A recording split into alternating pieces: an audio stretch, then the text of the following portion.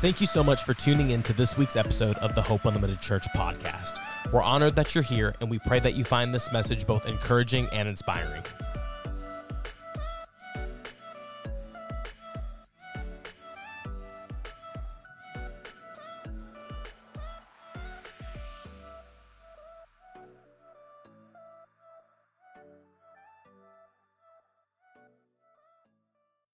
This is our last week of our series, Jesus and Money. How many of you have enjoyed this series? It's one of my favorite things to talk about, my favorite things to preach about. I don't know why. Probably because it's like really controversial in most churches and it's not in ours, and that just makes it my favorite. But I'm going to finish up this morning. That's what I'm talking about. Like that, Jansen. Like that, Jansen. I mean, you may stay up here the whole time if you ain't careful. I want to start this morning in John chapter 12, and I'm going to read just a couple scriptures for us this morning, and then we are going to talk about them, and then we're going to give in our Live to Give offering. Yes, super excited about that. I really am. It may be one of my favorite things.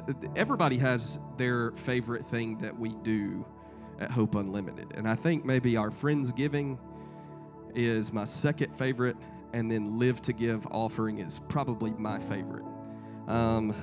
It's just part of who I am. It's part of who our church is, and we get to really come together and give on today, every year, and just express our gratitude for God of all of He's done over the past year. So, John chapter 12, I will start reading in verse 1.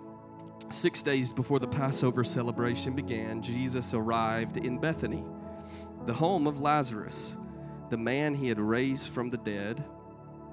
A dinner was prepared for Jesus' honor. Martha served, and Lazarus was among those who ate with him.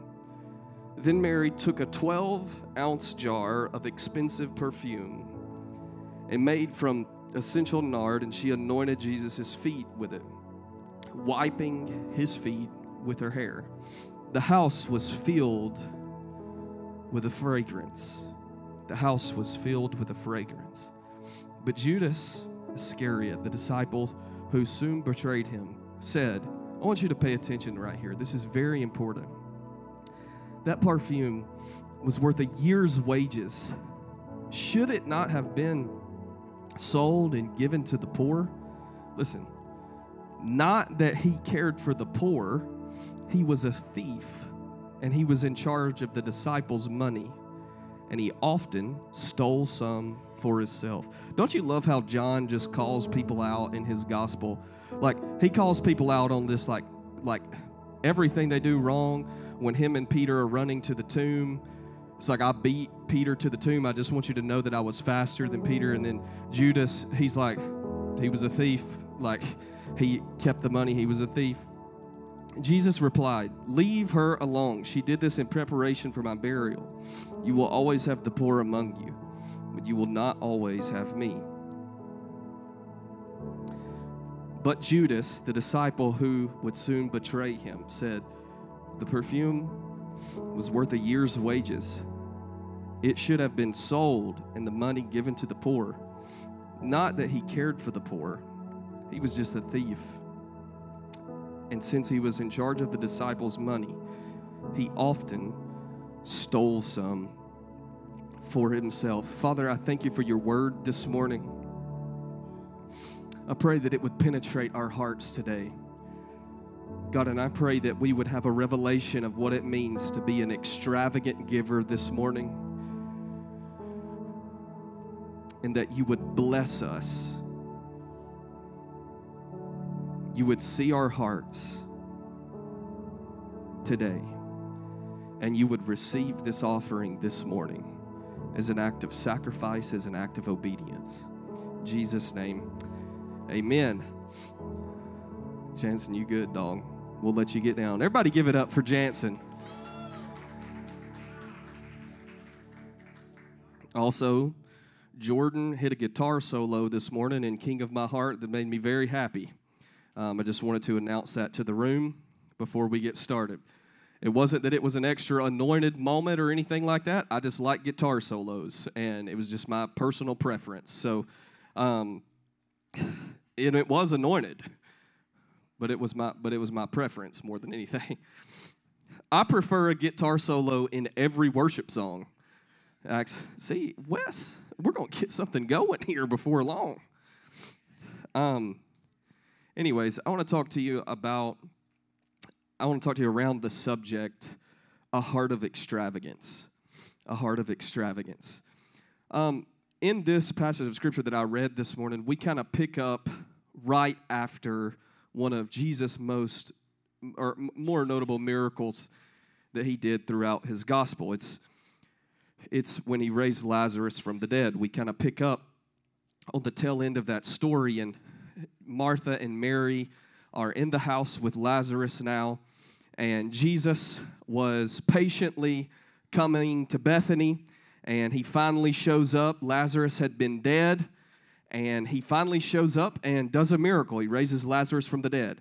Mary and Martha both pray that Jesus would come. Jesus takes his sweet time, shows up, and raises Lazarus from the dead, and we pick up with this just kind of thing that happens with Mary. This is not like just we just have this in the text here for observation. There is something incredibly powerful if you can lean into these few passages of Scripture about Mary's heart posture after this happened. Jesus is there. Everything is fine. Everything's wonderful. Lazarus is now no longer dead, right? Could you imagine like somebody being actually dead in the grave, Jesus showing up, and it's just kind of like, now he's eating dinner, right? Now he's eating dinner. I would have a lot of questions, honestly. I think in this moment, like, you have to see that this was a very, like, celebratory moment, right? If your brother was dead, or if someone that you loved was dead, and Jesus shows up and raises them from the dead, and now y'all are eating dinner together, what does that look like? I think Mary gives us a really, really good example. And if you can be, like, completely honest with yourself, it may not be raising someone physically from the dead, but you can put yourself into this story. Jesus has showed up for you before. Jesus has showed up for you before when it looked like that he wasn't going to show up. Jesus has showed up for you before when you maybe even least expected him to show up. Those are the most fun times when God shows up, when you least expected to. And I think we see here from Mary that Mary could have just been very casual about this. She could have just been very excited. She could have been very happy. But there was a response to God's presence in this moment. There was a heart posture that was just extravagant in this moment. You know, this says here that this was worth, Mary had this cologne, perfume, that was worth a year's salary. So just say $60,000, $70,000. Some of you college students are like, amen. You're like, amen. Next year. Yeah, amen. But just say $60,000, $70,000. And it's just sitting there. And Mary says, I know what I'm going to do. I'm going to break this over Jesus' feet. And I'm going to wash his feet with it. Because the only proper response to God showing up is extravagance. The only proper response. Can I tell you something about our worship culture here at Hope Unlimited? The only proper response in worship to God is extravagance. The only proper response to the presence of God in this room on a Sunday is extravagant worship. It's a heart totally abandoned, totally open to do whatever He would like to do. Do you know, like a lot of times, like I have been on staff at churches, I have preached at churches, and I'm thankful for all of those, but like, you know, we have a set list here, and we kind of have a gauge of kind of what we're going for to move on with service, but we never hit that. Hardly ever. Hardly ever. Because if God is doing something in a moment, the only thing that we are interested in is giving people the opportunity to respond to that in a way that would transform their heart. And one of the things that you can pick up from this passage of Scripture here is that when God shows up, there is something that happens when you have a heart that wants to extravagantly pour yourself out for Him in worship. This offering to Jesus in this passage of Scripture was an act of worship. Doesn't Miss Karen sing that song about alabaster box or something like that? I can't. Katie can get up and a cappella this. Or I can a cappella this. Y'all better vote Katie. Y'all better veto me. Y'all better vote Katie. Let me tell you something. I can't remember if it was last week or whatever. But there was a moment when, like, it was Brandon. Because I remember I was like, I'm going to talk to him about this after service. Brandon all of a sudden stops singing in the mic and lets us sing. You know what that exposes? How bad I can sing. That's what it reveals to me. I need that speaker blaring into my voice, drowning out my vocal projection with some beautiful voice. But he stopped singing last week, and I'm like, what in the world? I cannot sing a lick. You know it's bad when you hear yourself sing, and you're just like, I cannot sing at all. What's even worse is when you can't sing at all, and you think you can sing. That's really, really bad. And then your parents just didn't have the heart to tell you. It's like, hey, if you want to be musical, let's get you a drum set or a guitar. Or get you lessons with Jansen. You can't sing, dog. Listen, you can see yourself in this story in Mary's position if you will just see yourself there. What has God done for you?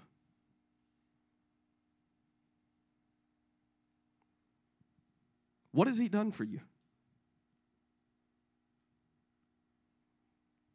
All of the things that He's done for you.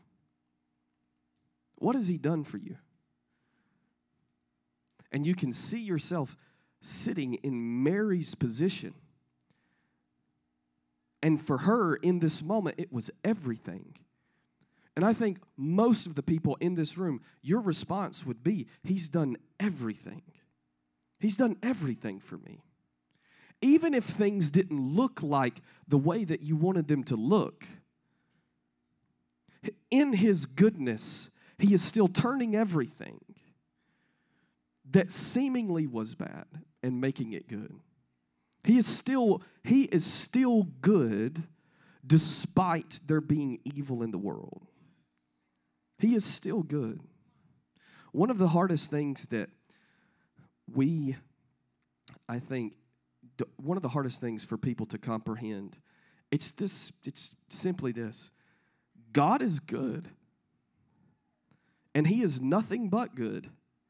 There's no dark side to Him. The Bible says, in Him is light, and there is no darkness at all. There's no bad side to God. And one of the things that I think that we have a hard time understanding is when we go through crisis, when we go through things, when life happens, we have a hard time comprehending the goodness of God because we can't see it right now. Here is what I've often done when I have a hard time seeing the goodness of God. I go back and I listen to stories from people that I know who have been through situations in their lives that are horrific. And I listen to them talk about the goodness of God. And that gives me a heart check to say, even though that my heart is not in the right place right now, even though that my mind is wandering 1,000 different directions, even though I can't really comprehend all that's going on in my life, I do have these stories, and I have these markers in my life that I can point to, and I can say, this was the goodness of God. And listen, you have markers in your life that you can point to and say, this is the goodness of God. So Mary's response in the moment was extravagance. This is what Webster's says extravagance means. You know, not the Greek lexicon or anything like that. This is Webster's dictionary. Extravagant, exceeding what is reasonable or appropriate. Absurd, exceeding what is reasonable or appropriate or absurd. A heart that is extravagant serves God without the concept of there being other things that are kind of in the way. It serves God without reason. A heart that is extravagant serves God without this being culturally acceptable. It serves God in a way that is absurd. One of the things about following Jesus, if you look in the New Testament, one of the things that you can see about following Jesus is that everyone had to lay something of significance down in order to follow Jesus. And let me say this. It wasn't because they couldn't follow him if they didn't lay it down. It was that he was offering a life that was more significant than the thing that they were holding so close to their hearts. Peter laid down a professional fishing career. Bass Pro Shops. A professional fishing career. Wealth that you could think of for years. Laid this down to follow Jesus. You think there has to be something. You're talking about Jesus, and I'm about to ruin some of your guys' picture of Jesus. Jesus did not look like he looks in Passion of the Christ. Okay, nobody was 6'4" back then, and shredded.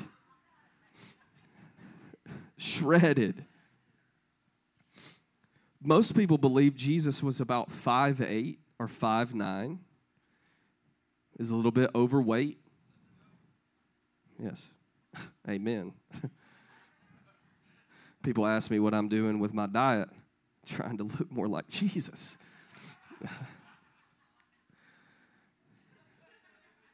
Sorry. You know, he got accused of being a glutton all the time. What, you think it's because he's skinny? Yeah, that's right. You think it's because he was small that people are like, Jesus is a glutton? It's like, no, nobody ever says that. But Jesus was this guy who wasn't visibly very attractive. He wasn't this, 6'3" Ken doll leader. He was just a dude who was obedient to his father. And there was a group of people who saw him, and they saw something about him that says, I'll give up my entire life to follow this person. And Mary did the same thing, in many different ways, right? Mary gave up her entire life to follow Jesus too. She was one of the closest disciples to Jesus. But more than just giving up her life, she continually offered things that were significant to God. A year's salary, that's pretty significant. Pretty significant. She continually offered those things to God. And I think there's some things that you can just kind of see and you can kind of lean into when you have a heart of extravagance. And I just asked the Holy Spirit just to help me write some of this stuff. So I didn't rip this off YouTube or anything, but one of the things that I do, and really when I was thinking about giving my Live to Give offering, I was thinking about all the things that it was going to do in me when I give ours in just a minute with the rest of everybody else, what it was going to do in me. And this is the first thing that I think it'll do. It's going to make you thankful. It's going to make you thankful. This offering, this Live to Give offering, is more than just us saying thank you. It's more than us just saying thank you. I want you to think about this. Jesus was having a conversation with the Pharisees once, and he said this, "You serve me with your lips, but your hearts are far from me." You serve me with your lips, but your hearts are far from me. Think about this for a second. Jesus also said this, "Where your treasure is, there your heart is also." How do you make sure that your heart stays close to Jesus? You give him your treasure. How do you make sure that you're not just serving God with your lips? You give him things that are valuable to you. That is how you know. Listen, I say this all the time. I hear two stories in church about giving. Those who don't and those who do. And the stories that I hear about those who give are way better stories than about the ones who don't. And I'm not saying that to throw shame at anyone this morning. I'm not saying that to bring condemnation to anyone this morning. But I'm telling you, part of walking this life with God is trust. And it's faith.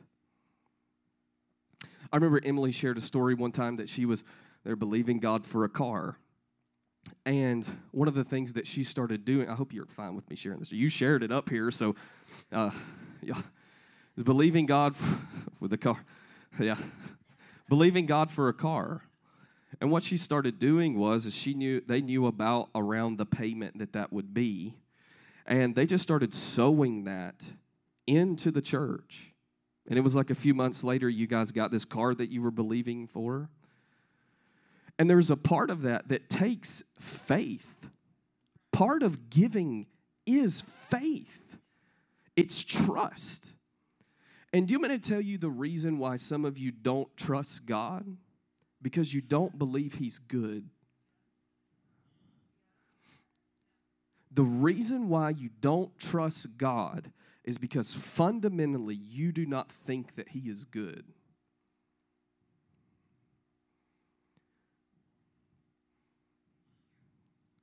The reason why some of you do not trust God is because you do not view him correctly. You have not seen him correctly yet. And you do not believe that he's good. One of the things that I have just seen over and over and over in my life is that I've seen the goodness of God, number one.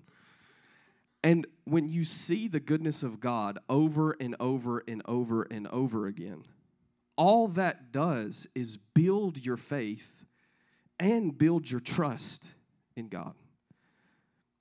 I shared that word this morning. Have I not brought you thus far? Felt like I heard the Lord say that this morning. The first time that I was reminded of that word, but I felt like I was supposed to share it this morning. The first time I ever got that word was in 2014. And I was in this youth building sitting on this wall. I had just went through a very, very, very difficult situation. And my youth pastor's wife walks up to me. And she says, "Have I not brought you this far?"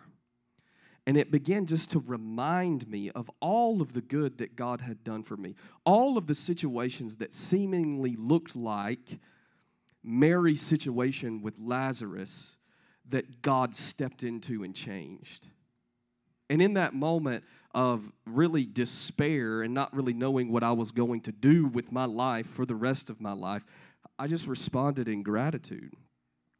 And something changed in me in that moment. And I began to have this thankful heart. And it was because I had seen the goodness of God. I had seen God show up in my current situation, in my current circumstance. And when he did that, the only response I had was extravagance. It was, I see you, and I'm going to respond to you now in worship. I'm going to give of my finances, of my resources. I didn't just want to be another dude that served God with his lips and not with his heart. We have to be people who say, Jesus, you have more than just my words. You have my heart. Mary attached something to her thanks, right? Mary just didn't say, God, thank you for raising Lazarus from the dead. She attached something to it. She said, because you've raised Lazarus from the dead, I want to pour out this vial of oil that's worth a year's salary onto your feet, and I want to thank you. We have to attach something to our thankfulness to God. This is what really Live to Give is about more than anything. It's about creating a heart that is just thankful for all that God has done. This is why we do it in this season, right? Because in this season, how many of you know that greed just tears people apart, man? I was getting my hair cut recently, and every time you get your hair cut, I don't know if this is just because I'm a pastor, but I try not to talk, okay? I go to sports clips because there's TVs, and I hope that they just are just like, hey, man, he's watching the football game. I'm just going to leave him alone. And every single time I go, conversations get struck up. And I went recently, and they were talking about all the money they were having to spend on Christmas and all of this. And this lady was just talking, and she was talking about how they felt the need to buy all of this stuff. And I just, like, there was no judgment in my heart at all. Actually, my first response was like, I wish that, like, I was in the place where I can just say, like, hey, how much is this going to cost you this year? Because I'm just going to pay for all of it. That's where I wish that I was. But I saw money consuming this lady. It consumed her. And the only thing that I could think of in my mind was that not, well, is she tithing and going to church? That was not it. That was not it. It was not, well, I bet she ain't giving. That was not it. I would just say, I wonder if someone ever taught her that, like, the solution to all of this is to not value it this much.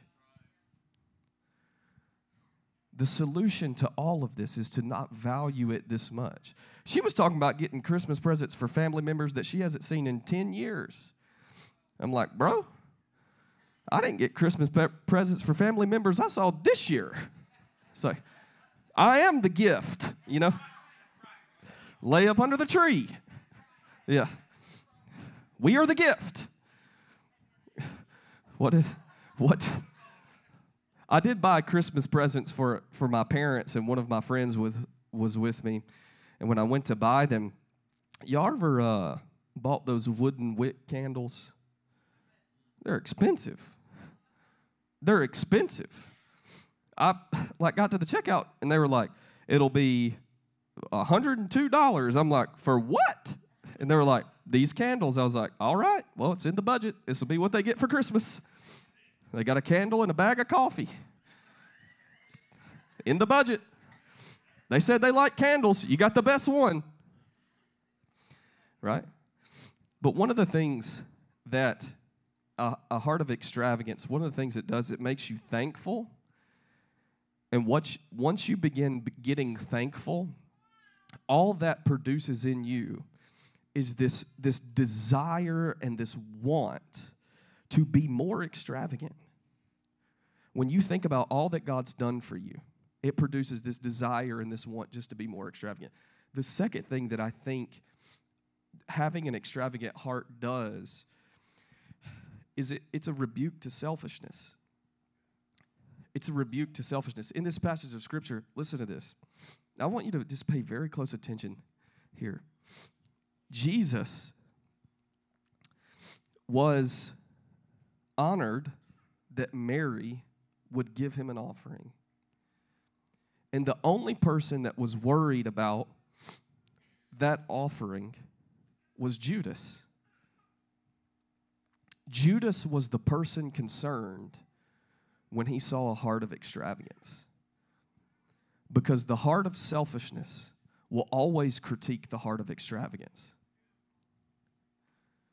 The heart of selfishness will always fight against the extravagant nature that you and I are called to live with. You know, there's always, in every situation, an opportunity to be selfish. Have you ever thought about that? Well, there we go. In every situation, there is always an opportunity to be selfish. There's always an opportunity, though, to also take whatever is going on within your heart, that selfish nature that's going on within you, that selfishness that rises up in you in whatever moment that you're in, and there's an opportunity to fight against that with giving. You see two hearts here. The heart of Judas and the heart of Mary. The heart of Judas always has something to say when someone offers something to the Lord that makes them a bit uncomfortable. The heart of Judas is the heart that critiques people in worship. Well, they lift their hands or they're too loud or whatever, right? Now, there's some things that happen in worship services in Pentecostal churches that are just weird, okay? They're just weird. I'm not critiquing it. I'm just never going to do it. So do not ask me to be slapped in the face with a piece of carpet or anything like that. You think I'm joking? Yeah, I'm not joking. I have been slapped with a piece of carpet from Brownsville Assembly of God, okay? I'm not joking. If I get slapped again, maybe revival will break out. Who knows?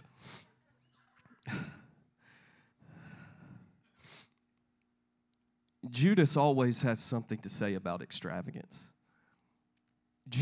I want you to just let this sink in really deep. Judas always has something to say about extravagance. And can I tell you something? As bad as you may not want to admit this, you have some Judas in you. All of us have Judas in us in some sort of way. And we are always having to fight that within us. Listen, Jesus' rebuke to Judas was not because he didn't care for the poor. It was because he was greedy, right? Jesus cared for the poor. He wasn't saying don't care for the poor. He was telling Judas to stop being greedy. Listen, this passage of Scripture, it just talks about how Judas, he kept the money of the disciples, so he, took some for himself every now and then. Listen, you keep God's money. Every dime that you have is God's. The Bible says this, the earth is the Lord's, and the fullness of the earth is the Lord's. Every dime that you have is God's. And you may not go by and take money out of the offering plate like Judas, but you may withhold it in giving, in tithing, and in offering. And that's the same thing, man. You don't go up and just take it out of the plate. You just withhold it. Do you know one of the things, like will a man rob God, the Malachi verse that we use to say that tithing is still a thing or whatever. One of the things that I'll go way deeper than that. You do not rob God by just not giving. The Bible says this, how you care for the least of these is how you care for me. We rob God when we don't give to the poor. When we see Jesus in the face of the poor in this city, that's how we know that there's work to be done. I have dreams and dreams and dreams and dreams and dreams of what I would do with millions and millions and millions of dollars. Millions of dollars. If you come and met with me and you're like, Cole, if someone handed you about $10 million, what would you do? I could tell you what I would do, right? Because I'm prepared for God to bless us in that way. And one of the things that we would do is we would make sure that the poor that we know are cared for. Listen, the church is not called to be the rich people in the castle. The church is called to be the generous people in the neighborhoods. The church, listen, if we never have a building that is 50,000 square feet, who cares? My God. We're so ate up with a spirit of competition in church. It is so strange. Who cares if there's never a giant building? Who cares if you never impress all of your pastor friends? If you have to impress them for them to be your friends, they ain't your friends. They just want you to come preach every now and then and give you an offering so that you can invite them and then you give them an offering. The people that I am friends with in ministry were friends with me before I could ever do anything for them. And I was friends with them before they could ever do anything for me. Right? We're going to be a church that cares for the poor. We're going to be a church that continually fights selfishness. You know, one of the things that I am most, I was kind of worried about, not the finances of the church, but this is kind of just me being vulnerable in this moment. I was like, man, we're sure giving a lot of money away. And our bank account could be a lot bigger right now if we just wouldn't give so much. And I just felt like the most gentle rebuke, like from the Lord. And I heard the Lord say this, unless the Lord builds the house, those who labor, labor in vain. That's Psalm 27. And I just heard the Lord say, I want you to meet every need that you can meet. And that's what we're committed to do at Hope Unlimited. It's what we're committed to do. We're going to meet every need that we can meet. We're going to be sure that we take care of the people in this room, and we're going to be sure that we take care of the people out of this room. We're going to be sure that there's a place provided for people to worship. We're going to be sure that there's a great kids department and staff at this church to, if you are going through a terrible time, that we can make sure that you have someone to talk to sit with, to get counseling from. We're going to make sure that every dollar that we spend is being spent best, right? That's one of the things that I think I love most about this turn that our church has taken maybe in the past year and a half or 2 years. It's like I have friends who I'm like, if I gave you $40,000, what would you spend money on? And they just list off all of this, unnecessary stuff. If I gave you $40,000, what would you spend money on? And I'm like, you can spend it on anything. And it's just this stuff. Random stuff. Super random stuff. Like, I'm not talking about like equipment or anything like that. I'm not talking about equipment. I'm not talking about projectors. I'm not talking about screens. I'm just talking about this super random stuff that they would spend money on. That I'm just like, have you ever just asked God what He would like you to spend the money on that He gives you in your church? One of the things that we do here, or I do, is that like before we spend money, like I have to feel right about it in my spirit. Like if we need something new, I need to feel right about it.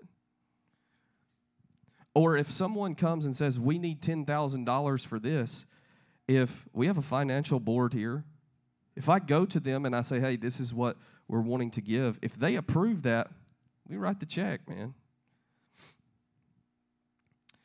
We are always trying to fight selfishness within us through giving as a church. We make sure that we have the things that we need. The last thing, a heart of extravagance is just generous. You can come on up, Jansen. A heart of extravagance is just generous. You're just a giver. You just give. You know that giving in the Bible is it's not like something that you have to be gifted to do. It's just something that you can or you can't do. You don't have to be gifted to give. You don't have to be rich to give. You don't have to be poor to give. You don't have to be anything but alive to give. You don't have to be anything but alive to give. And this is Live to Give Sunday at Hope Unlimited. That's part of our mission statement. We live to give. We live to give. We offer our lives as a laid down sacrifice to God. And we don't just say that with our lips. We mean that from our hearts. You know, I believe that generosity is a value of not just the person of Jesus, but also the New Testament. It's also a value of Hope Unlimited. We believe in generosity. And giving in this offering today, I think we are just putting, can I just say it like I feel it this morning? I think we're just putting our money where our mouth is. I think we're just putting our money where our mouth is. And I think that's just a good way to put it. And I think we all need to do that from time to time as it pertains to following Jesus. That we don't just serve God with our lips, but He also has all of our treasure that He would ask us for. Amen.